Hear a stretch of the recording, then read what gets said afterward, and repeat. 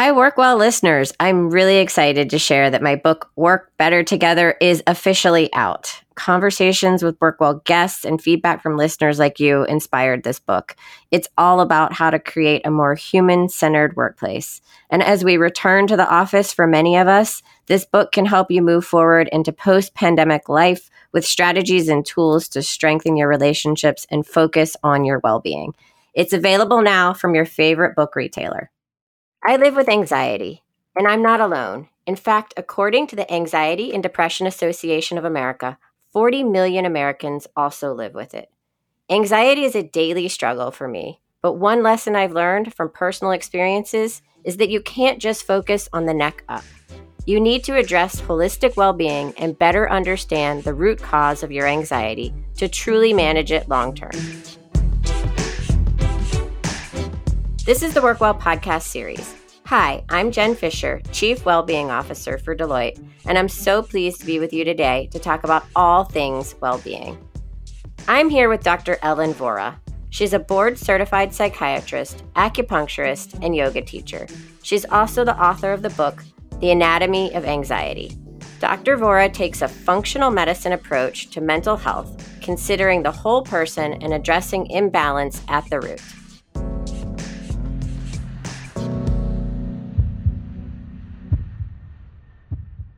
All right, Ellen, welcome to the show. Jen, thank you so much for having me. Absolutely. So tell us, I want to get to know you, have our listeners get to know you a little bit. Tell us about yourself.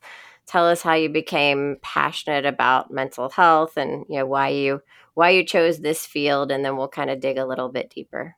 Sure. Yeah, I think I found myself in the position I'm in right now basically because I was an unhealthy and burned out med student.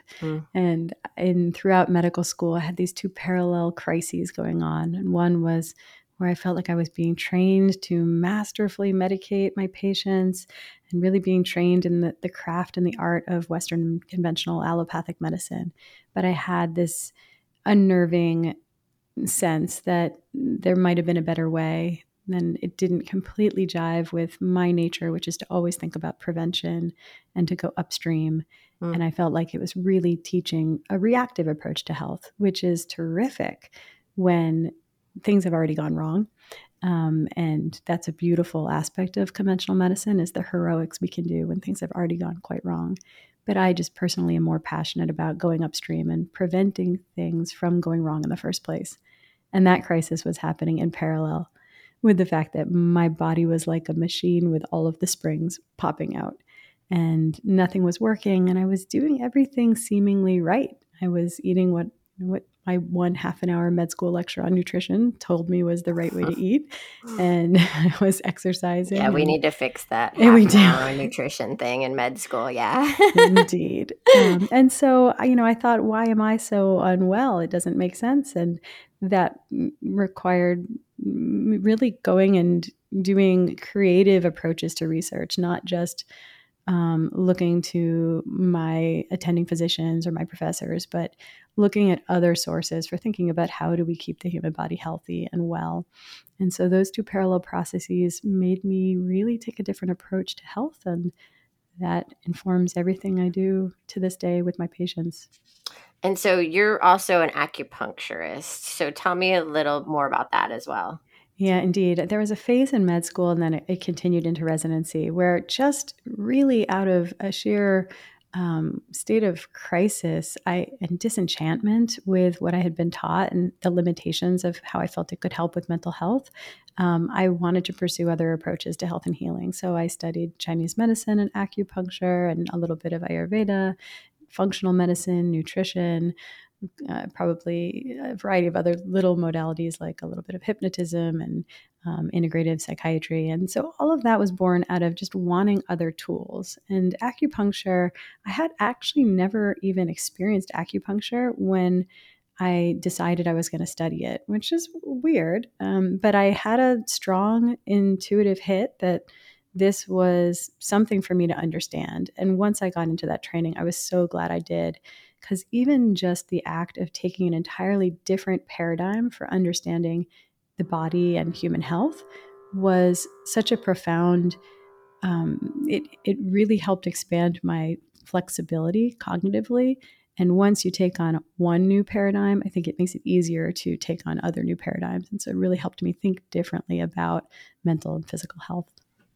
Yeah, I love that. And the reason I specifically asked about acupuncture is I'm a breast cancer survivor. And when I was going through my, kind of traditional treatment, chemotherapy, radiation, surgery, all of which, was absolutely necessary to keep me here and keep me where I am today. But I also, I'm not a medical practitioner by any sense of the word, but I did some of my own research and I started doing acupuncture during my treatment. And I think it was certainly life-changing for me, and certainly in many ways, I believe, made my treatment a lot easier. So I was just very curious as to how you got into acupuncture as well, because I'm a big advocate for it. So, but as you were talking, I mean, and you talk about this in your book, you take this whole person approach to mental health, and I want you to talk a little bit more about that, because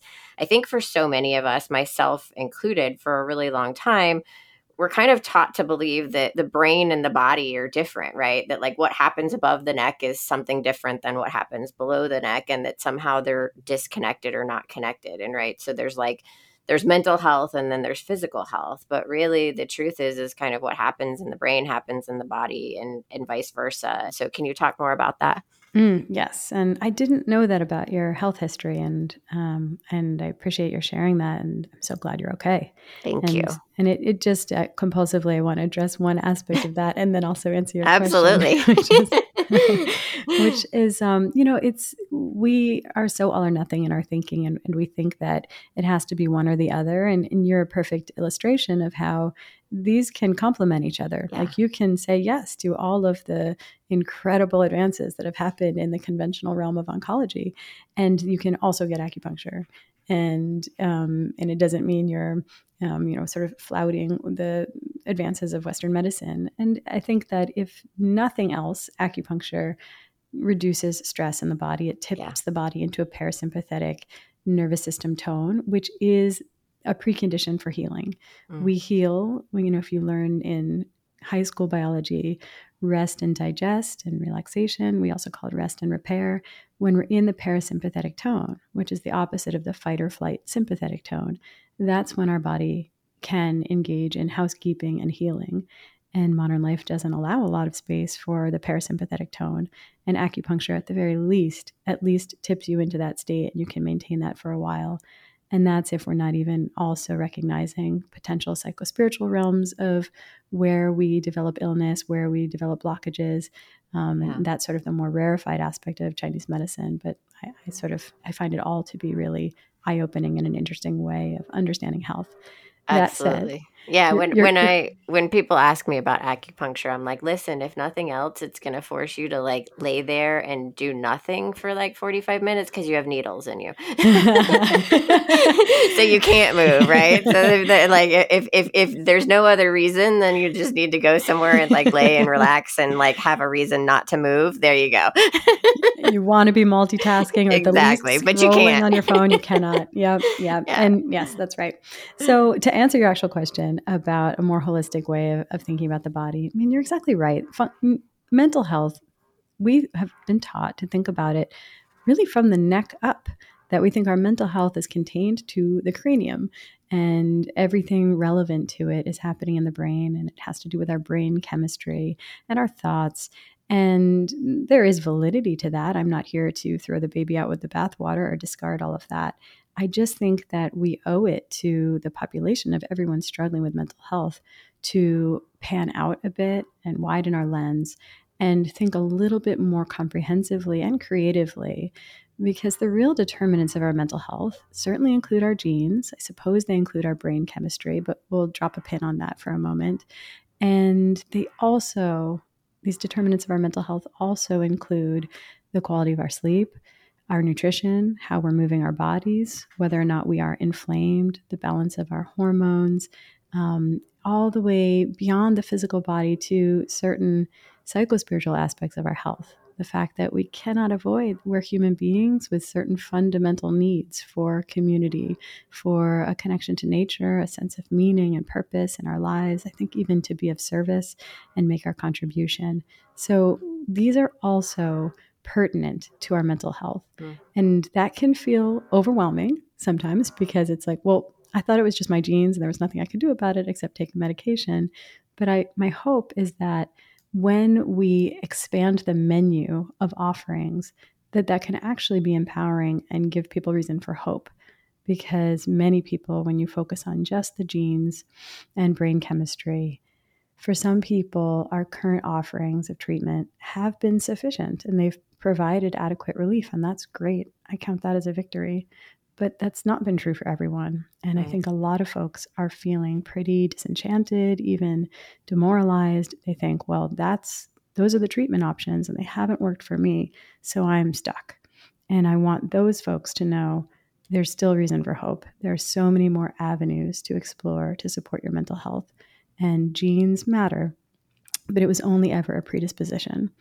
And there's not a whole lot we can do about our genes, but there's so many actionable things that we can do with regard to the environment that's bathing our genes. And that's where I think we can feel empowered to support our own mental health. And that pin I dropped on the brain chemistry is that there's been a lot of focus on brain chemistry. We describe mental health issues as a chemical imbalance. But we now have this really interesting meta-analysis that came out last summer around how, there's actually never really been a robust evidence basis for the idea of low serotonin contributing to depression. Right. But I think that even the extent to which brain chemistry is relevant to mental health, I've always suspected that it's a downstream effect of all of these other upstream root causes of our mental well-being. First of all, I love everything that you said. And it just, I mean, to me, it makes so much sense, especially if you kind of look around in our world and the number of things that are impacting our mental health. And so I guess, what do you think the state of mental health in America or just globally is today in the context of the way you just described it, right? Because again, I think generally it seems like we're not moving in the right direction, unfortunately. That's well said. Yeah, there has been, we were already in an epidemic of mental health issues prior to the pandemic. And then, of course, rates of depression and anxiety have precipitously risen in the last few years. And on the one hand, that's just grim. We have a big problem on our hands. And accessibility and affordability of mental health care really are at an all-time fever pitch problem right now. But I think that it does just further corroborate the idea that we need to move away from this idea that our mental health issues are a genetic chemical imbalance, because genes don't change in the course of 5 years. We have had such an incredible uptick, and this just keeps pointing such a fluorescent arrow at environment. And our environment is really tough on mental health right now in a number of different ways. And some of the well-worn things that we look at are things like social media and burnout with work.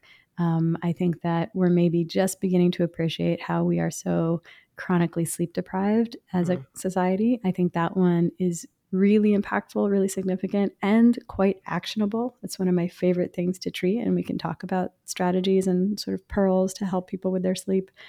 I think nutrition is a fraught topic because it matters to mental health. So that alone, for some people, is a bit of a paradigm shifting idea to say, wait, what I eat is going to impact my mental health. But then we get bogged down in really a lot of warfare on the internet around this is the right way to eat, this is the wrong way to eat, don't tell me what to eat, sort of all of this shame and baggage and scar tissue wrapped up in choices around eating, and even that we emphasize this at all. So that's a big topic to unpack.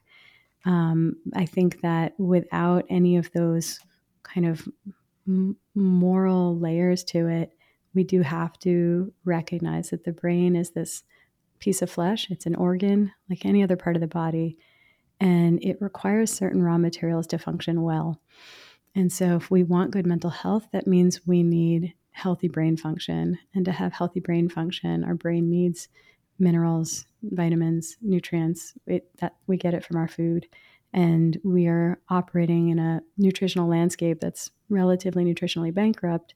And so what we need to do is reclaim how we approach feeding ourselves. It needs to be with an eye towards nutrient density.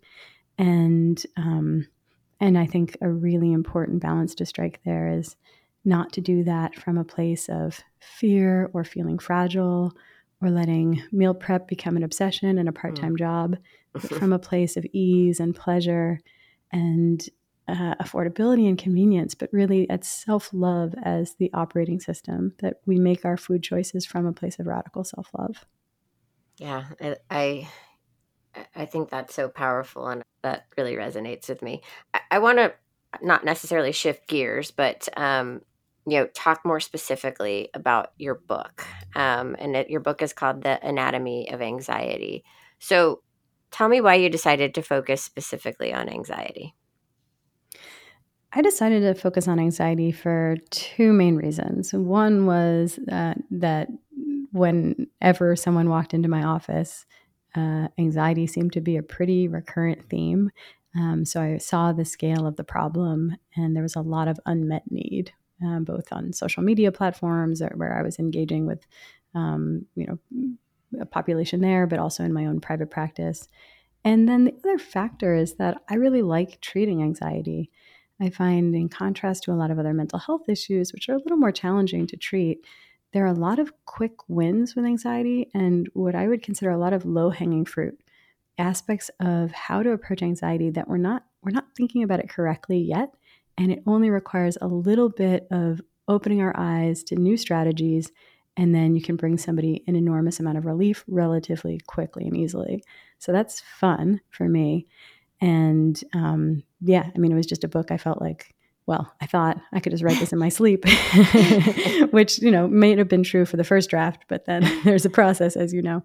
And I think that, that's been true, is that for me, I thought the big part that we've been overlooking when it comes to our mental health is that the physical body plays a role in our mental health. There's a colleague of mine named Will Cole, and I believe he says, mental health is physical health. Like, we just need to own that. And we can't really support our mental health adequately without focusing on the balance of our physical body, our physiologic balance. And with anxiety, there are a lot of little ways that our body gets tipped out of balance, and it triggers a stress response, and that creates the experience of anxiety. And it's creating a lot of unnecessary suffering.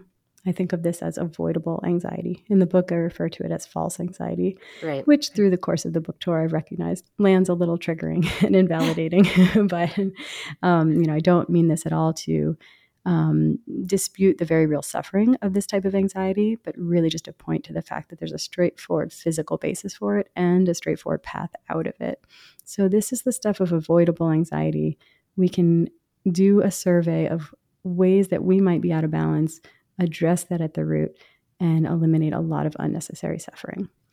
So I wanted to dig in more into the topic of false anxiety or avoidable anxiety. But I guess before we do that, can you define for me like a few things about anxiety? Like what is it and what is it not, right? Because I actually think there's probably some confusion there.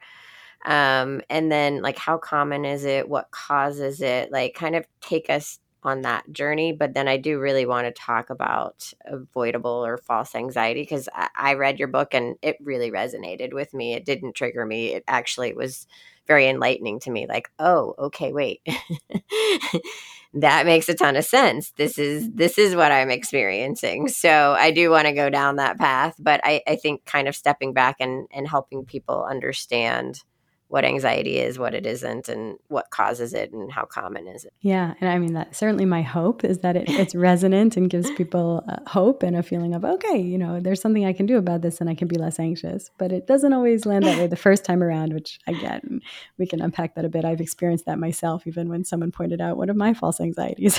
I was like, hey, we all have them. My stressors are real. What do you mean? Like, you're invalidating what's bothering me right now. They're like, no, but maybe less coffee, and then let's see how much it bothers you. And so it was true. So I think that, I have bristled with the question of what is anxiety throughout this book tour, and I haven't made any progress toward having a better answer. There are themes of anticipating a potential negative consequence, themes around uncertainty, control. All of this is relevant to anxiety. But I think part of the reason I bristle at the question is that we are so of a cultural moment where we think the word anxiety, it says something about our identity, that it's a permanent state, a fixed trait, and something genetic and sort of handed down on high. It's our destiny. And I just don't want to participate in supporting that way of thinking about it. I think anxiety is an often temporary, subjective state of worry and really the kind of subjective experience of a stress response in the body. And there's so many things that can cause that. And some are our stressors, and some are physical states of imbalance. And so, and in the book, I try to approach it with a new system of nomenclature, a new categorization, rather than what I was taught, which was to think about anxiety as generalized anxiety disorder or panic disorder with or without agoraphobia and OCD and so on and so forth. I thought the most meaningful distinction and what steers management in my practice is to identify two types of anxiety, what I call true anxiety and what I call false anxiety. And false anxiety, especially if that term doesn't feel good, it's interchangeable with avoidable anxiety. It's based in the physical body. It doesn't serve us. It's not our deep inner truth. It doesn't need to be happening. Nobody wins with false anxiety. And to the extent that we can identify what's causing it and address that and reclaim a state of balance, we can walk away from all of that unnecessary suffering and just feel better. And then true anxiety, on the other hand, is not something that we should be pathologizing. It's not something to suppress, and it's not something that we could gluten-free or decaf coffee our way out of. It's in many ways our true north, an inner compass that's nudging us and urging us to slow down, get still, and pay attention. There's usually some kind of call to action baked into it where it's basically saying, you know this, but you haven't slowed down to really know this. But there's something, some area of your life or the world around you or your community where something's out of alignment and you're being asked to do some form of a course correction. And it can be so minor. It can be so grand. It could be that there's some activism cause that you're meant to step into the front lines of. And it could be that you're supposed to call your grandma more often and everything in between. But that true anxiety is a state of uneasiness that pertains to something very real, very valid. And once we listen to it and honor it and transmute that feeling into purposeful action, we don't feel quite so anxious. It feels like we are then imbued with purpose and there's momentum, and we don't just feel mired and stuck in our anxiety. And you talk about this in the book, that understanding true and false anxiety, or being able to navigate or identify, you actually talk about it as a superpower. Anxiety is a superpower, which, like, my whole life I've lived with anxiety and I've never thought of it as a superpower. So of course I loved being told that I now have this incredible superpower. So can you tell me more about that? And I'm truly not just pandering to. No, and I don't mean to be making light of it. It was actually very empowering for me to kind of change the way that I looked at it, as something that there's always been something wrong with me, or why can't I just overcome this, or why can't, especially when you have anxiety, people in their best interest are always like, well, just calm down, or just stop thinking about it, or just do this, all the justs that you get, right? And like when you have anxiety, you live with anxiety, like I, over time, I think learned to just not express it, because I didn't want to hear people telling me, oh, well, just do this or just do that. And so honestly, when I read your book, it was really empowering, because I was like, oh, wait, what? Well, now I don't have to hide this or be ashamed of it. Like I have a new mindset and new tools and new ways to actually think about it and deal with it. So I don't mean to be making light of it at all. Yeah. I just love the fact that you told me I had a superpower. Well, I think I am so emphatic about that, partly to push back on the ways I think culturally we've been getting this wrong. Yeah. So there are so many ways that we exist on these spectrums, dualities. There's yin and yang and masculine and feminine. And I think there is a spectrum of being more or less sensitive. And our culture will always place value on one end of that spectrum and not the other. And, we're living in a moment of, I would argue, yang imbalance, where we value productivity and we devalue rest and receptivity. And I think that when it comes to sensitivity, we've been in a moment where we say, don't be so sensitive. Just, as you say, just pull up your bootstraps and get it together. We've been shaming anxious folks forever and saying, don't be like this. And we've gotten it wrong. So nobody's better or worse than anybody else, but we exist on a spectrum and we need all types of people. We are omnivorous by design, and one person is unflappable. And thank God for that person. We need them as a pilot or a surgeon. We need their steadiness. And in the same breath, we have someone else on the other end of the spectrum who can't watch the news without crying, who viscerally feels connected to the suffering of all sentient beings in the world. And they will sometimes struggle in this very loud world, but that is not a worse state of being. It's a very vital function that they serve. And so I encourage people with anxiety to recognize it's a liability because our world is very loud. This is a form of being sensitive in every sense of the word. You're sensitive to other people's emotions. You might be sensitive to gluten. You might be sensitive to crowds and loud noises. It's sensitive in every sense. And that's a liability because our world is noisy, but it is also an asset. And I think that the sooner we can embrace that, both the people who are struggling with anxiety can embrace it for themselves, but the people around them can also recognize, rather than saying, like, stop being so sensitive, can we tell the anxious folks, like, tell me what you know? Because I think when somebody has a lot of true anxiety, this is not what's wrong with them. This is very much what's right with them when they are viscerally connected to what is wrong with the world.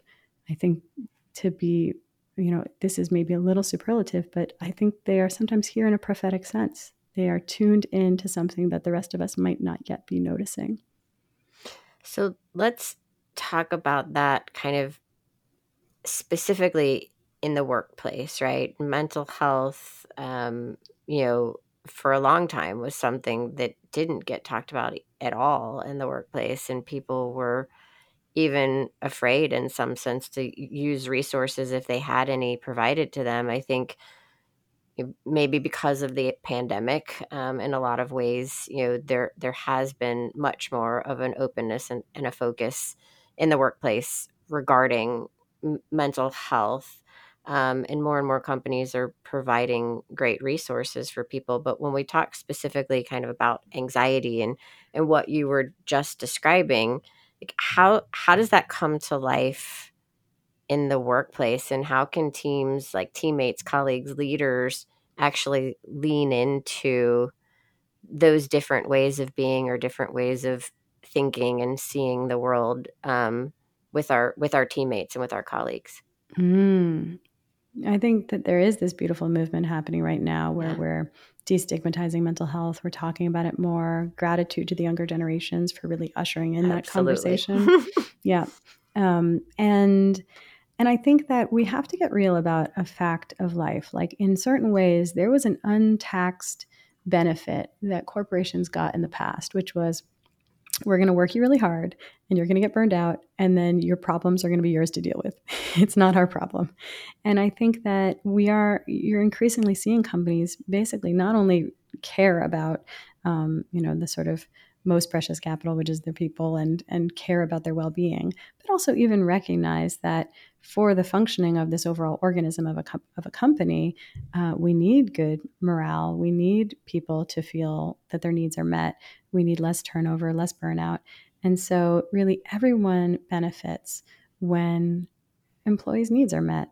And so we're talking about it now, finally. How do we fix this? I think that there's the simpler, hand wavier explanations, like, we create space for talking about it, we build in breaks, we set boundaries, we have, time off, and we participate less in the 24/7 responsivity culture, and top-down modeling of that. I think all of that is impactful.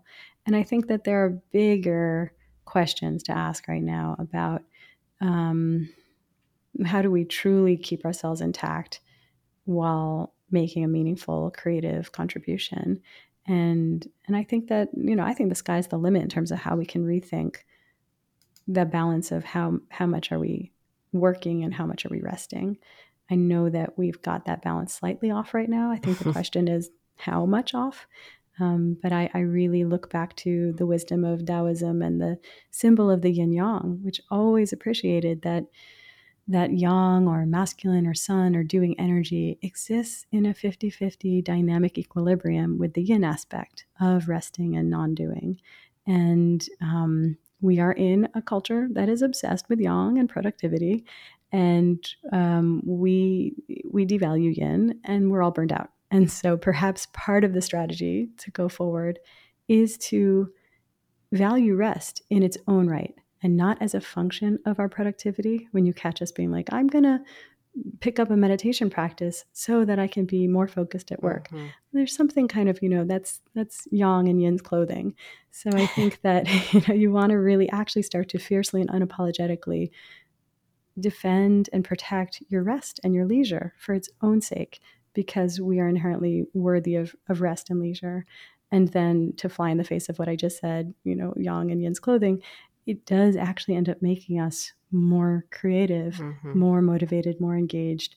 We are happier, more intact humans. And I think that there is an important insight to recognize here, which is that, maybe Sigmund Freud got a few things wrong, but I think he got it right when he recognized that happiness is foundationally built on to love and to work. And we feel good when we are industrious and when we are making a meaningful contribution, but we just have to do that from a place of balance.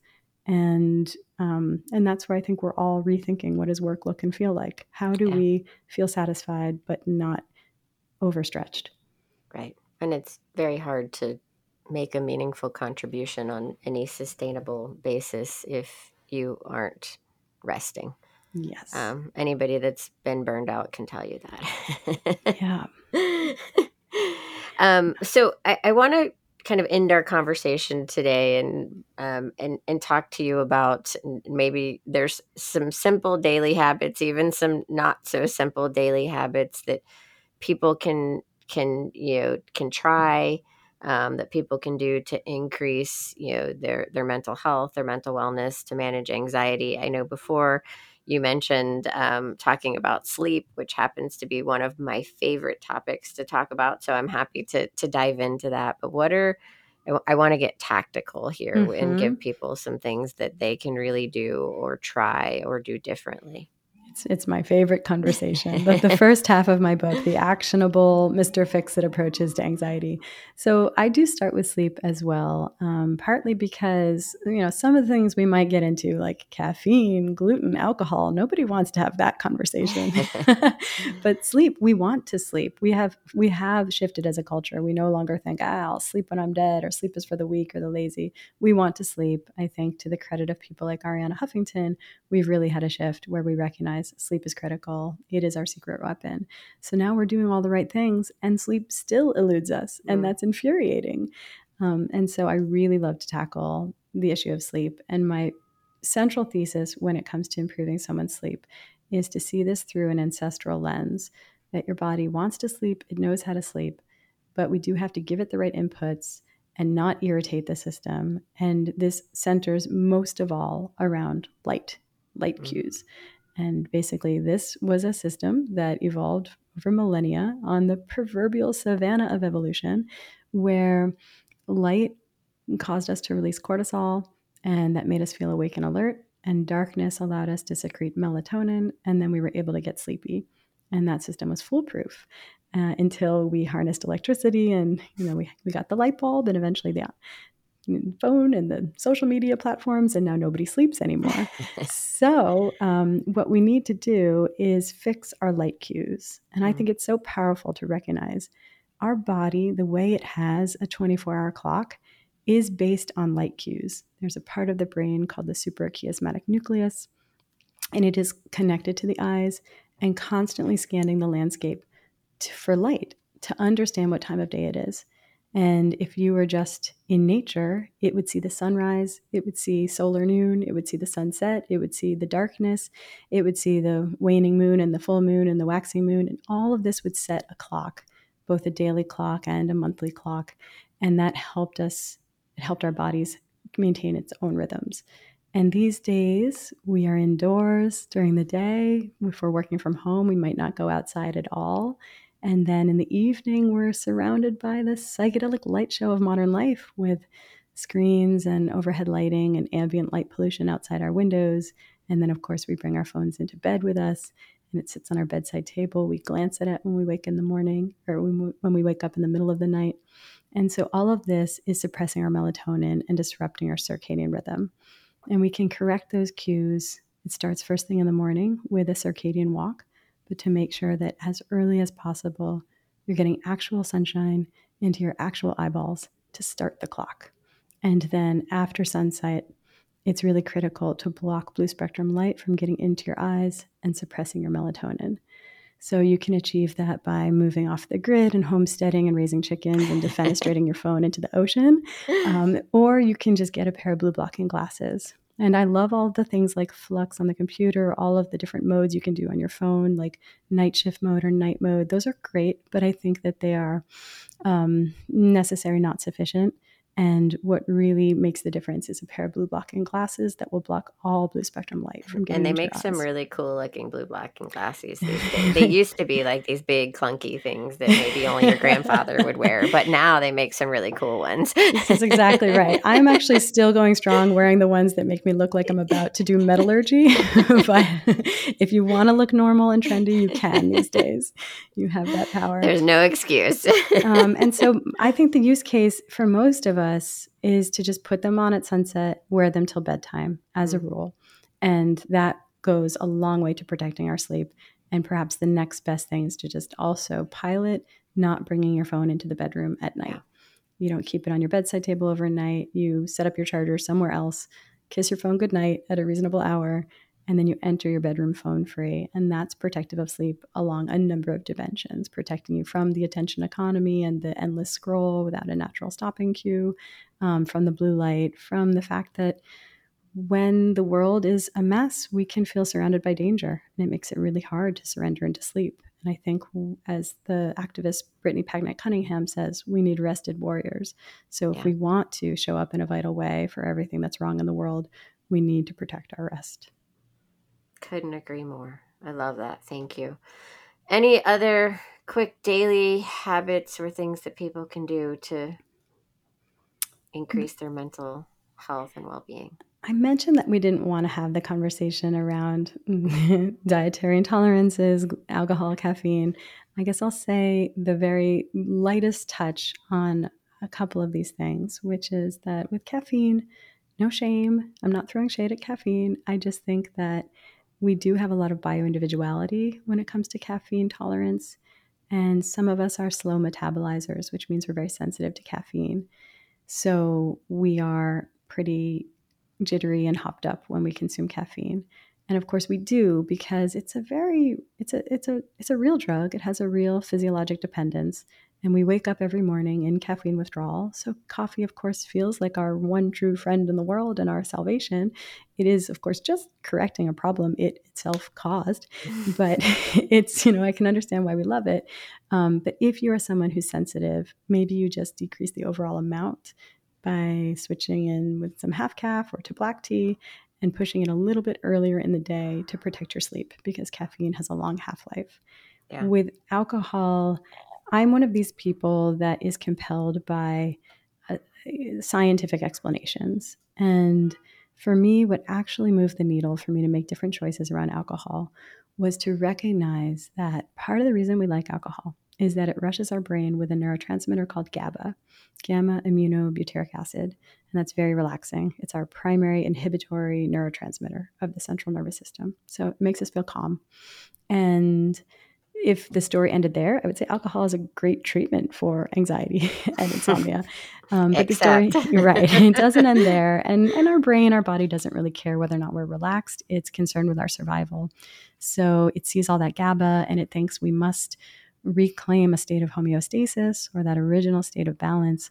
So it achieves this by converting the GABA to a different neurotransmitter called glutamate, which is actually quite excitatory and activating. And I believe this accounts for why when we've had a few drinks at dinner, inevitably we wake up at 2 or 3 in the morning and then we proceed to toss and turn and feel kind of racing thoughts and an agitated my feeling. Heart's usually racing. Yes, exactly. And so we have lousy sleep. It disrupts our sleep architecture, and that contributes to really every mental health struggle under the sun, just that impact on sleep architecture alone. Mm-hmm. But I think that GABA to glutamate conversion cumulatively over time has a real impact not only on anxiety or the hangover anxiety the next day, but even cumulatively over time. And so I think that with alcohol, this is such a tricky pickle, but the more that we can just make a choice once again from a place of self-love. Is tonight a night where savoring a glass of wine with a special meal is the act of self-love? Okay. Or is tonight the night where ordering a seltzer with lime is the act of self-love? And just to make sure we're making those choices consciously, eyes wide open, and not from a place of feeling peer pressure or shame for our choices or habit, but really just from a place of reflective self-love. Yeah, and if we could all, I think, make all the choices of our life with that as the backdrop, maybe it would be a better place for all of us to live in, right? That's I love that. Well, Ellen, thank you so much. This was so meaningful to me personally. Like I said, your book just kind of shone a big bright light on a lot of things for me and changed so much of my thinking. So it was a real treat to get to talk to you and to have you on the podcast and dig deeper into some more of these topics. I know that so many people are going to get so much out of this. So thank you for your time today. Jen, I'm so glad to know that. And I have so much admiration for the work that you do and having all of these conversations that are really shifting us in this area of life that matters most. And so thanks for doing what you do. Thank you so much.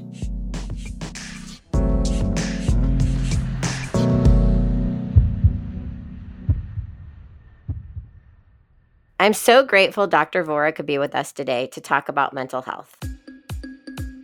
Thank you to our producers, Rivet 360, and our listeners. You can find the Work Well podcast series on Deloitte.com, or you can visit various podcatchers using the keyword WorkWell, all one word, to hear more. And if you like the show, don't forget to subscribe so you get all of our future episodes. If you have a topic you'd like to hear on the Work Well podcast series, or maybe a story you would like to share, please reach out to me on LinkedIn. My profile is under the name Jen Fisher, or on Twitter at JenFish23. We're always open to your recommendations and feedback. And of course, if you like what you hear, please share, post, and like this podcast. Thank you and be well. The information, opinions, and recommendations expressed by guests on this Deloitte podcast series are for general information and should not be considered as specific advice or services.